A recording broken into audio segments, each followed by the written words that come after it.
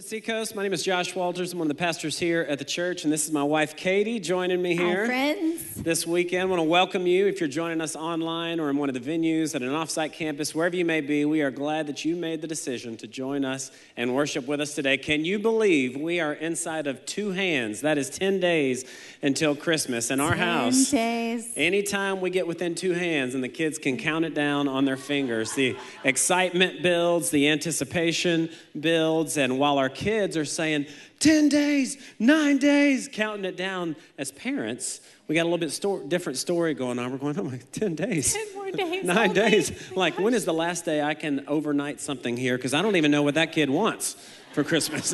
We got to do something. So true. Isn't Christmas the most wonderful time of the year, but also the most intense, right? We have our normal life hustle that we have all the time. Then we add to it parties and decorations and Christmas presents. You know, it can just be such a wonderful but also stressful time. And it's been no different over in Team Walters, except for this year we got an extra special gift this Christmas because my sweet husband, your pastor over here, who likes to remind me that Jesus was also a carpenter, decided it was time for us to move again and fix up another house.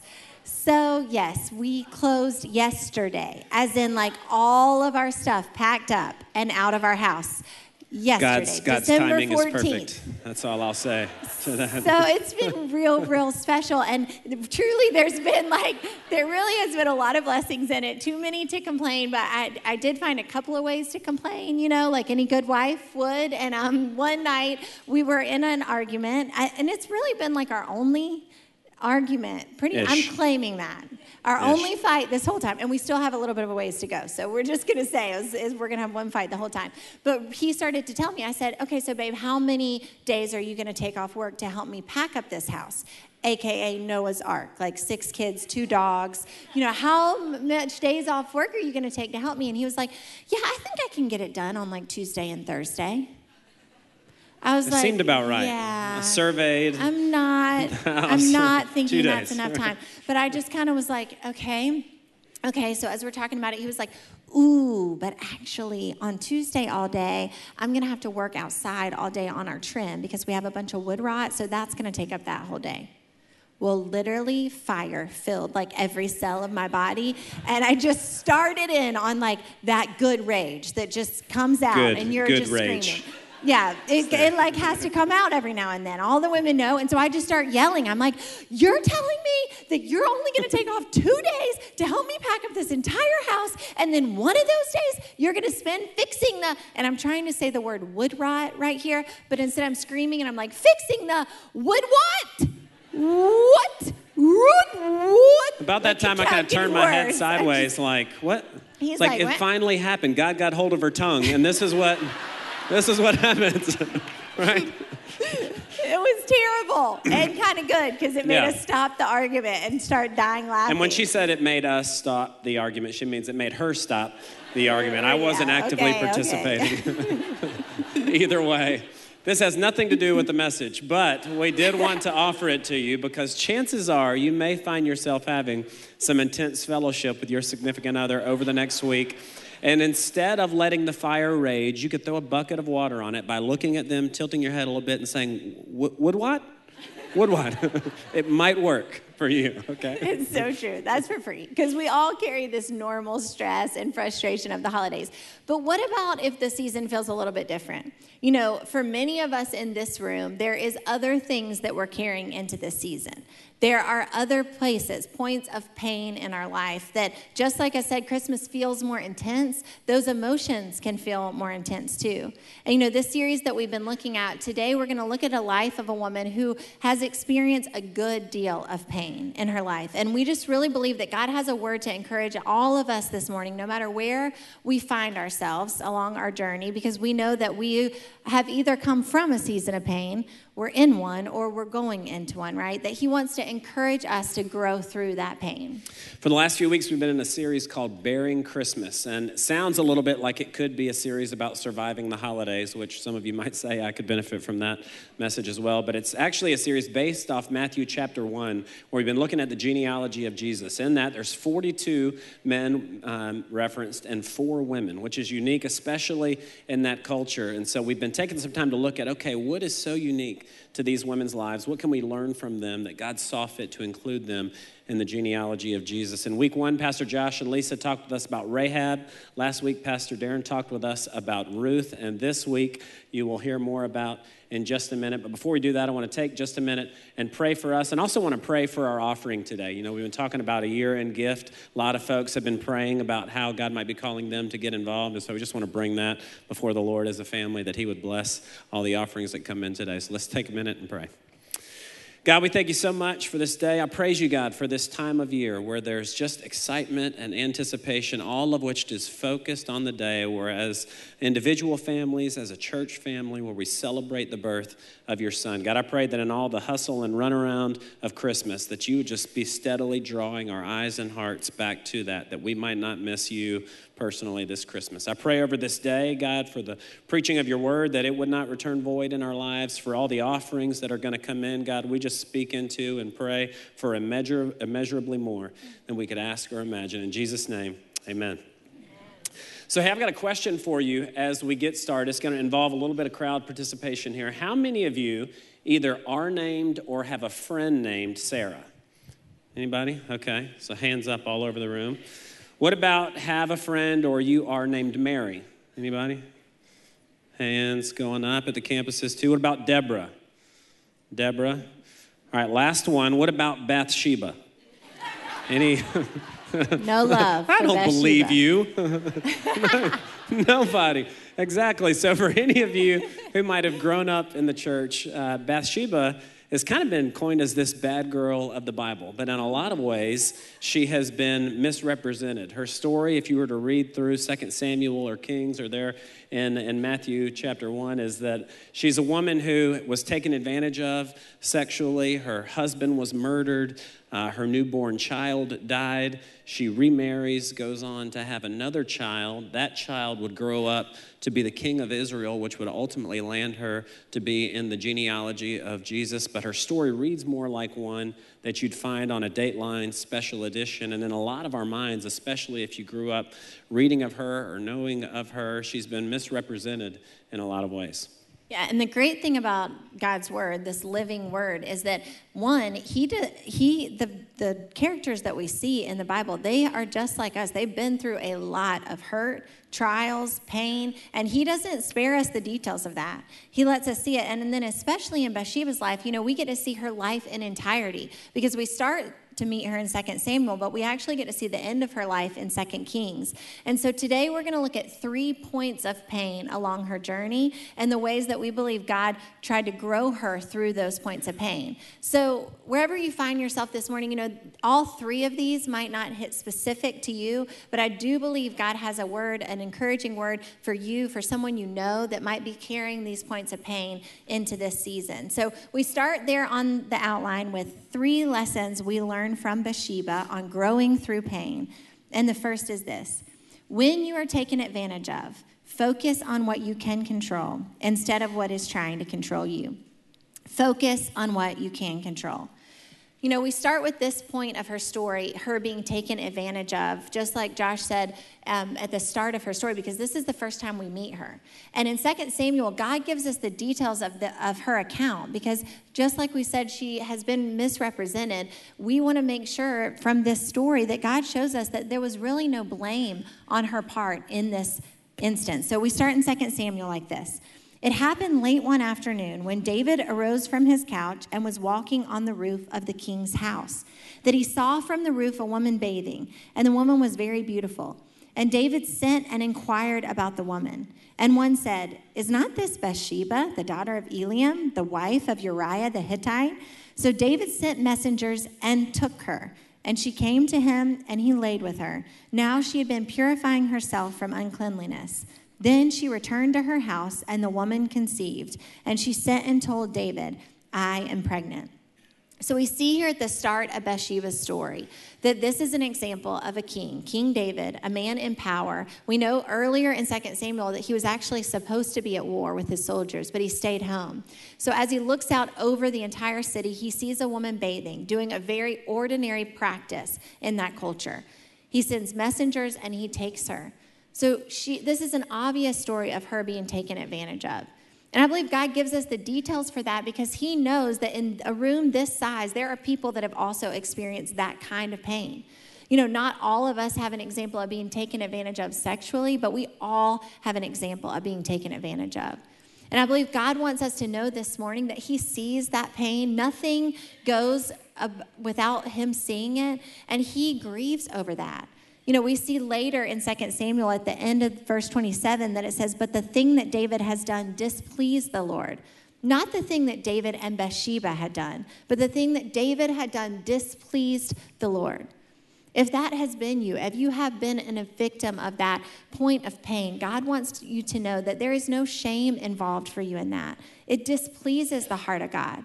Somebody that's supposed to protect you, look out for you, but instead uses you to meet their own needs. That is not the heart of our God. He tells us to treat each other like brothers and sisters for a reason. But in saying that, the second part of the point says this: we have to focus on what we can control, not what is trying to control us.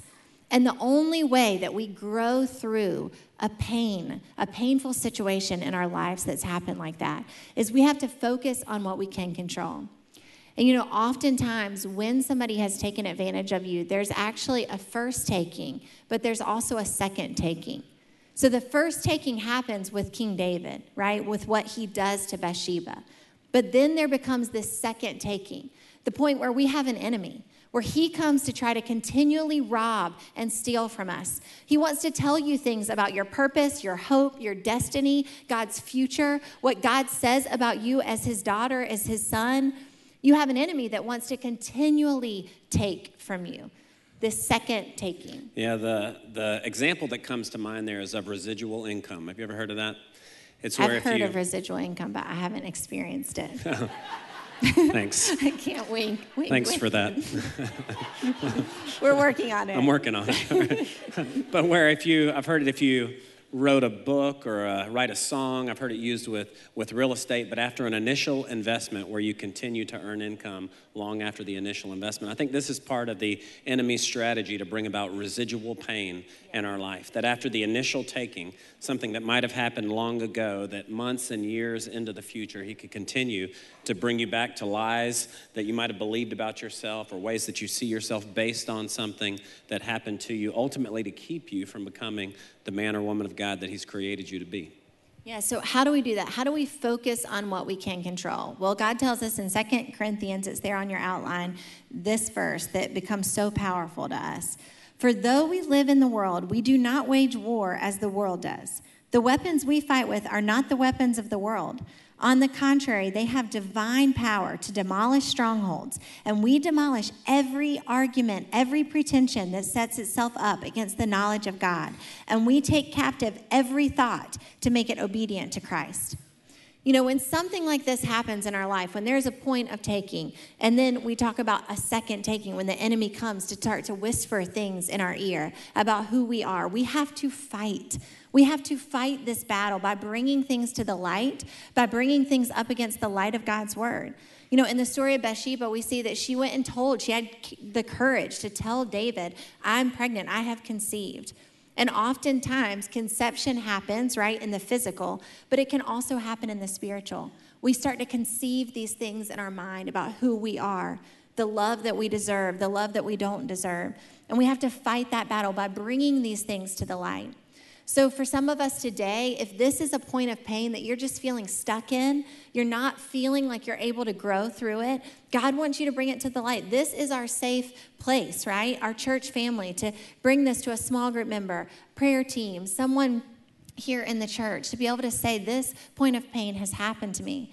But then there's a second war that we have to do, where we have to actually take these lies that we're believing and bring them up against the word of God, the truth of what God says about us.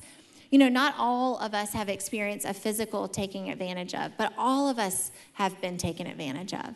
We've all experienced things like that. And a couple months ago, I just was really struggling, feeling these feelings of being taken advantage of. And I felt like the enemy was just trying to wage war on me.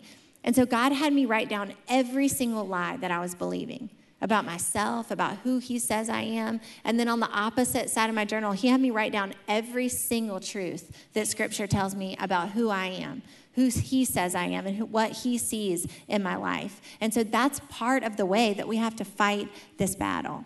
Yeah, and that's a really helpful practice just personally to help you guard your heart and really sift through your thoughts and minds. But if you're anything like me, whenever I've been taken advantage of, my first thought isn't, I should go to my journal. Usually my first thought is, I want to punch him in the face. Does anybody relate to that feeling? When we sing, this is how I fight my battles, you're seeing like a war scene play out. What are you seeing play out? I'm seeing God, I don't know, angels like wiping your tears. Yeah, I definitely don't see that. I see warrior God, gladiator God smashing my heads enemies, like right? rolling. And so, no, seriously, when you're just fired up, when you've been taken advantage of, how do you process that anger? What do you do with that to help you focus on what you can control? One of my favorite verses that speaks to that is Romans 12:19. It says, "Do not take revenge, my dear friends, but leave room for God's wrath. For it is written, it is mine to avenge, I will repay, says the Lord." And what I love about that is anytime I've been taken advantage of, I could very well try to go and avenge myself, try to bring about justice, and it would be sweet and momentary, right? It may or may not be successful. It might feel good to me just for a moment. But if I will trust it to God, if I will obey his word, do not take revenge, my friends, but leave room for God's wrath. One of two things could happen. One, he could bring about change in that person's life in the same way that he transformed mine. Or I can trust him ultimately to bring about justice. And man, his will be so much sweeter. It will be lasting. It will be effective. And so in the times that you've been taken advantage of, don't try to take it into your own hands. Don't try to right the wrong. Focus on what you can control. Don't keep it in the darkness. Confess it, bring it to the light so that you would be free from it, and then wage war against yourself. Take your thoughts captive. Don't believe the lies in your head. So number one, when you've been taken advantage of, focus on what you can control instead of what's trying to control you. The second lesson we learned from Bathsheba on growing through pain is this. When you experience loss, grieve, but remember, it's not the end of the story. Mm-hmm. Remember, it's not the end of the story. Over the last couple weeks, we've been slowly kind of packing up the house, and part of that has been decluttering. I kind of feel like we're already relatively minimalist, but we've been going through drawers. Not a chance. We're minimalist. By the way, Ish. 6 kids, 2 dogs. Kind of minimalist. We're trying. We'll try. Anyway, we've been clearing out drawers, any sock that doesn't have a match, any shoe we can't find the second one of, papers, envelopes, just trying to get rid of as much as we can. So the other night, I was talking to a guy on the phone about hardwood flooring, and we're getting real nuanced into knots and thickness and trying to match up flooring in the new house. And while I'm going through some papers, I'm holding the phone on my ear, and I find this envelope that has my name on it. And so as he's talking to me, I kind of whip out this letter, and after reading the first 2 lines of it, I realize it's a letter from my dad. And he passed away a year ago this week, and I don't know where the letter came from. I don't remember him ever giving it to me, but it's the first time since his passing that it's almost as if I could hear his voice reading it to me. I could hear his personality and humor in it right as I started reading, and so I just start bawling. And so I kind of turned the phone up, and I knew Katie was upstairs, and I walk upstairs, and I hand her this letter, and I'm trying to say... Which is terrifying, by the way, when your husband comes to you with a mail letter and they're crying. I was like, oh my gosh, they're coming for us. Yeah. whoever they are. Whoever they are, they're after us. They're going to get us, right? This is not good news. But for 2 people that are typically very positive, see the silver lining, happy-go-lucky kind of folks, over the course of the last year with my dad's passing, grief has very much made a home, within our family. It is not uncommon on any given night for Katie or I or any one of the kids to get unexpectedly emotional. We're talking about flooring, we're eating spaghetti, we're cleaning, something happens, and all of a sudden we're in a tender spot. And all of us knowing that this day was coming, December 22nd is what we've called Peepaw Day, And we're going to go and do ridiculous things because they're the kind of things Dad used to do, spend way too much money on the kids and take them to have fun experiences. So we're going to have a special day, but kind of leading up to that day, we've been sensing this feeling of grief. Well, last month, while my mom went to pick up her mom, Granny Ballard, for any of you who follow Katie on social media, she's always posting pictures of Granny B because she's just this hilarious 93-year-old sharp woman. Her favorite two shows, just to give you some context, are professional wrestling and The Bachelor. I don't know what they have in common. Yeah, we bonded over one of those. I'll let you guess which one. Yeah. Which one it was. Just such a sweet lady in good health. And Mom went to pick her up, and as they were driving back to Charleston, Granny passed away in the car right as they were pulling into Charleston. Unexpected, healthy, and so totally different kind of passing because she's lived a long, full life, but just these waves of grief with my dad's passing, now Granny's passing in a season where we've already kind of been at this place. This is much of what Bathsheba was walking through. After having been taken advantage of by King David tries to call Uriah home from battle in hopes that he'll sleep with his wife and he can pass this whole thing off as if it was Uriah's child. But Uriah, knowing that all of his soldiers were out at war, he wasn't going to have pleasure for himself. And so he refused to sleep in the home with Bathsheba. So when David realized that this plan wasn't going to work out, he sends Uriah back to the battle line with a letter to give to his commander saying, hey, put Uriah at the front of the battle line and then withdraw the men so that he will die. And that's exactly what happens. So we see here in 2 Samuel 11, it says, when the wife of Uriah heard that Uriah, her husband, was dead, she lamented over her husband. And when the mourning was over, David sent and brought her to his house, and she became his wife and bore him a son. But the thing that David had done has displeased the Lord. So she's grieving over the loss of her husband. Well, then now this child that she conceived with King David, because God was displeased with the thing that David has done, the consequence of his sin would be the loss of this child. So now after carrying the child for 9 months, the Bible tells us there on the back of your outline that 7 days after the child is born, he dies. So in grieving over her husband, then giving birth and having to grieve over the loss of this child, it's just like these waves of grief keep coming upon her. Mm-hmm. And this was true for Bathsheba, but it's true for us too. You know, loss is something that we all can empathize with. It's a point of pain that we've all experienced. You know, I'll never forget last year, Christmas Eve. It was just several days after Josh's dad had passed, coming to this Christmas Eve service. And I needed this Christmas Eve service, but it was so painful. Because loss and grief produce these waves and feelings of deep loneliness. And it doesn't have to just be over the loss of a loved one. There's other losses too. You know, I really believe that God started to kind of work our grieving muscles in the moments of our marriage trial, which we've shared about here before. But 10 years ago, when we got to this church, we were so busted and broken. I had been in a pit of sin. I didn't know if I loved Josh anymore. And we were experiencing deep loss. Josh was experiencing the loss of a ministry and a life that he had imagined. If you've ever had a moral failure, you know that there's deep loss there because you realize for the first time, gosh, I'm capable of hurting the people I love more than anything. And there's pain that comes from that. There's other losses too. If any of you have been diagnosed with a health diagnosis, that there's so many losses in that. There's the loss that, wow, I didn't think this was going to happen to me or someone in my family, and then all the steps that you have to walk through. The loss of moving to a new place, a job, all these things that we just carry around as points of pain. But God wants us to be able to grow through those things. And, you know, he is a God that grieves with us. He doesn't want us to stuff those feelings or not feel it. But as difficult as this past year has been for us, as many tears as there have been shed, God has been more faithful. It is true that he is close to the brokenhearted. And I love the second part of that point on your outline. It says this, but remember, it's not the end of the story. It's not the end of the story. We have to grieve like a people with hope. You know, even for our marriage trial, I feel like just a small glimpse of what is to come in heaven, that it's not the end of the story. The fact that 10 years later, we could be in the sweetest season and have such a healthy, strong marriage is my favorite thing in my life, is my marriage. And that is only a work of God. It's not the end of the story for us, no matter where we find ourselves in points of grief or loss. Yeah, that night as we were going to bed, reading that letter kind of sent me down this path of like, wish I woulda, coulda, shoulda kind of thoughts, just feelings of regret. And Dad and I had always talked about going on this fishing trip. Neither of us are fishermen by any means, but there's something about this like vision of a father-son fishing trip, like prolonged hours sitting on a boat of quietness and finding the courage to kind of ask some questions or share some things you always wish you would have. And it's just like, man, babe, I just hate that we never actually made that fishing trip happen. And she said, you know what? You're going to have all of eternity to go fishing with your dad and catch some monster fish. And I was just like, you know what? I know that. I know that in my grief, that's not the end of the story, but oftentimes in our pain, we turn inward and isolate.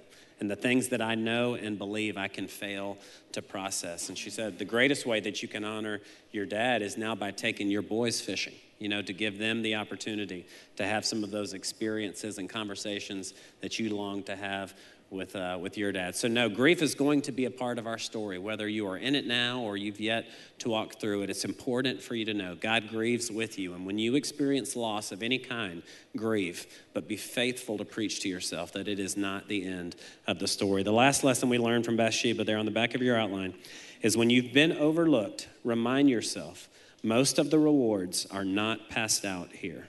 Remind yourself, most of the rewards are not passed out here. You know, we probably all have a story about being overlooked. I think especially us parents on Christmas morning, they start ripping open those presents and you're like, hello, me, thank you. You know, we all have these stories of being overlooked. But I think about the one major one that comes to mind for me is the first missions trip that I led here at Seacoast to Nicaragua.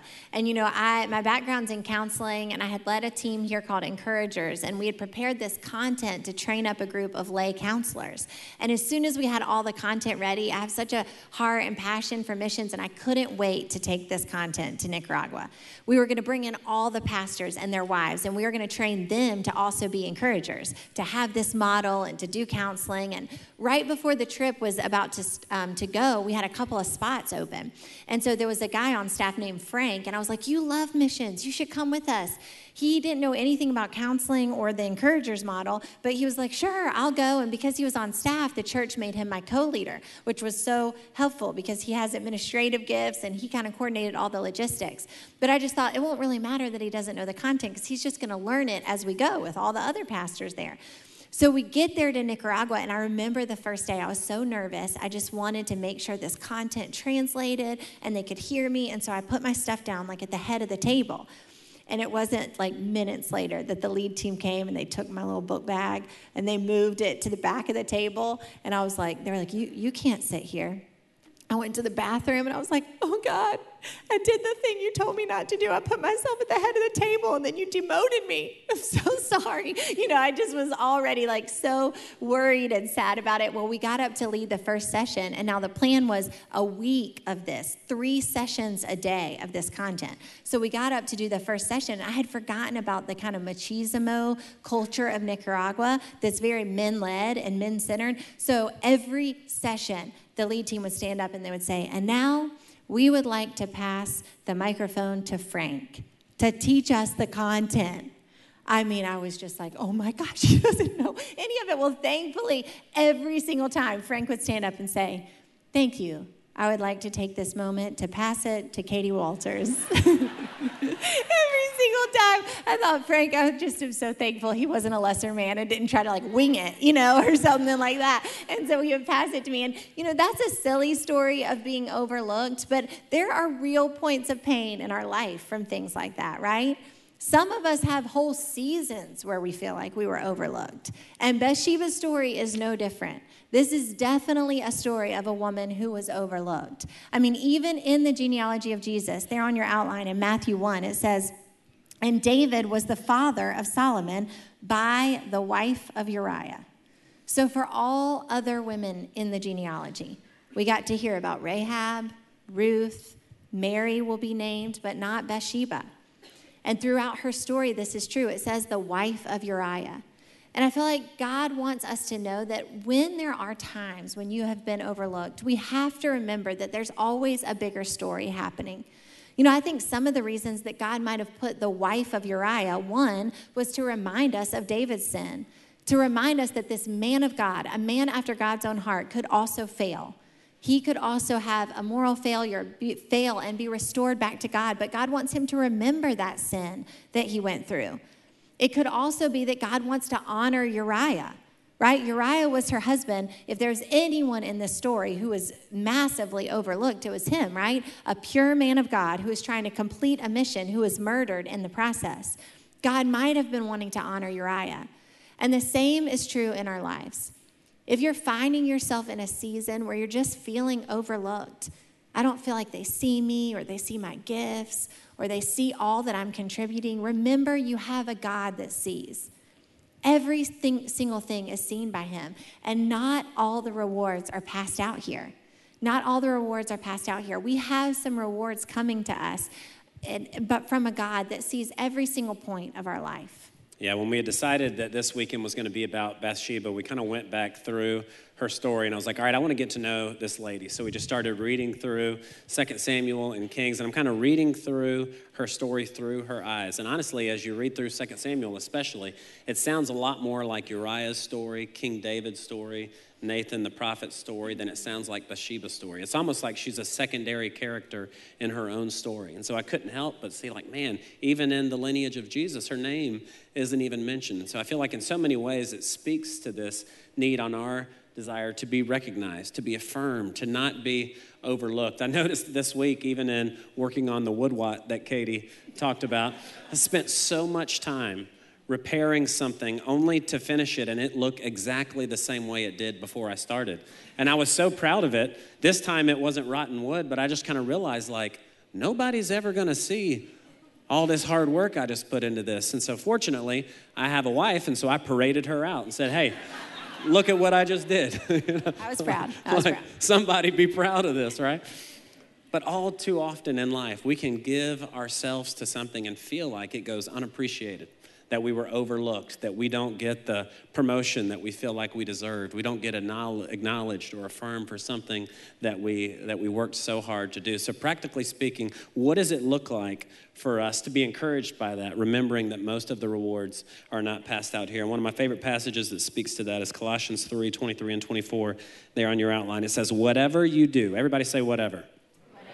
Whatever you do, if you're a business owner, a teacher, a stay-at-home mom, a doctor, a truck driver, whatever you do, work at it with all of your heart. That means don't mail it in, don't be casual about it, don't just ride on your skills and gifting, but show up bringing your absolute best. Work at it with all of your heart as working for the Lord, not for human masters, since you know that you will receive an inheritance from the Lord as a reward. It is the Lord Christ you are serving.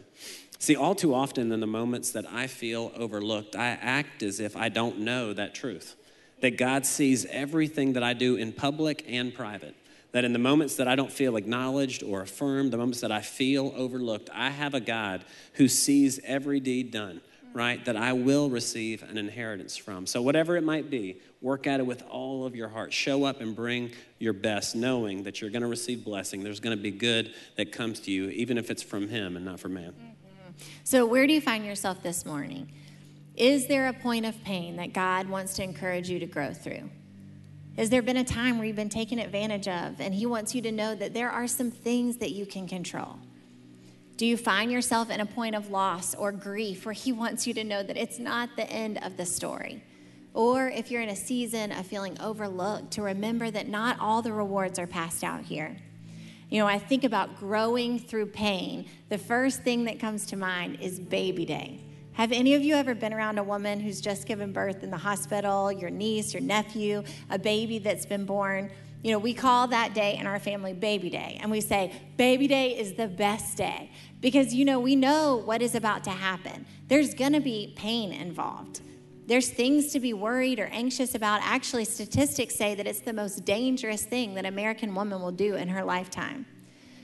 But the payoff, the prize of holding that baby, it makes all the pain so worth it. It feels so momentary, so fleeting. You're holding that baby and you don't even remember the pain that you've just gone through. You don't even remember the pain to come, the sleepless nights, the discipline. All you're doing is adoring that baby because you've just been a part of something so much bigger than yourself, a sacred moment that God has done this. And you know, that is the God that we serve. This God of love that chose to come into our world in that way. Christmas means salvation. He came for us. He came in the most vulnerable and painful way. And then he lived a life that was not free of pain. He experienced every single point on the journey that we will ever go through so that he could empathize with us. And then he went out of this world on Calvary in pain for us. That is the God of love that we have. And so this morning, wherever you find yourself, if it is in a tender, vulnerable place of pain, know that you have a God that came down, love that came down. He is close to the brokenhearted. He weeps with those who mourn. He wants to come and be with us this Christmas. And you know what is true for all of us is that we have a day coming. We have a day coming that is better than any baby day we could ever imagine. We have a day coming where every tear will be wiped away. Every single bit of pain, every longing in our heart will be gone because of the joy set before us. That is our God of love. And that is what we celebrate this Christmas season. Yeah, Psalm 34:18 says that he draws close to the brokenhearted. He saves those who are crushed in spirit. That means the pain that might be visible to those around you. If you're experiencing loss, grief of some kind, if you've been overlooked or taken advantage of, there's pain that we carry that's visible to people, and at times there's pain that we carry that no one sees. But as the God who knits you together, you need to know that in any pain that you experience, he's a God who draws close. So today, as we close here in Mount Pleasant and across all of our campuses, I'd love to invite you to just bow your head and close your eyes with me for just a minute. This morning, as Asher woke up, today's his birthday, and he woke up today with a headache. And so, knowing he was hurting, we were quick to get him some Tylenol, get him a little rag. And for any of you in any pain that you might be experiencing today, his word is true, and he draws close to you in your pain. And so what I would love to invite you to do here and across all the campuses is if you're stepping into this season carrying any pain, feeling pain, would you just raise your hand for me as a sign of faith to God? To say, God, I just want to acknowledge where my heart's at. I want to acknowledge how I'm feeling, and I raise my hand in faith that you're going to draw close to me, to comfort me, to bring about healing, to bring about relief. God, I pray over every hand that's raised today that they're raised in faith, that you are a God who draws close to us in our pain. You comfort those who are crushed in spirit. And so I just pray right now what the enemy has meant for evil, any pain that you have allowed to come into their life, that it would serve as a catalyst for growth, that it would allow them to grow into and become the men and women that you have created them to be, and that they would experience you in their pain. God, that they would get on the other side of it and have a testimony of a God who drew close, who comforted, who encouraged. So God, I just pray peace over them, pray comfort, just supernatural healing in their lives. In Jesus' name, amen.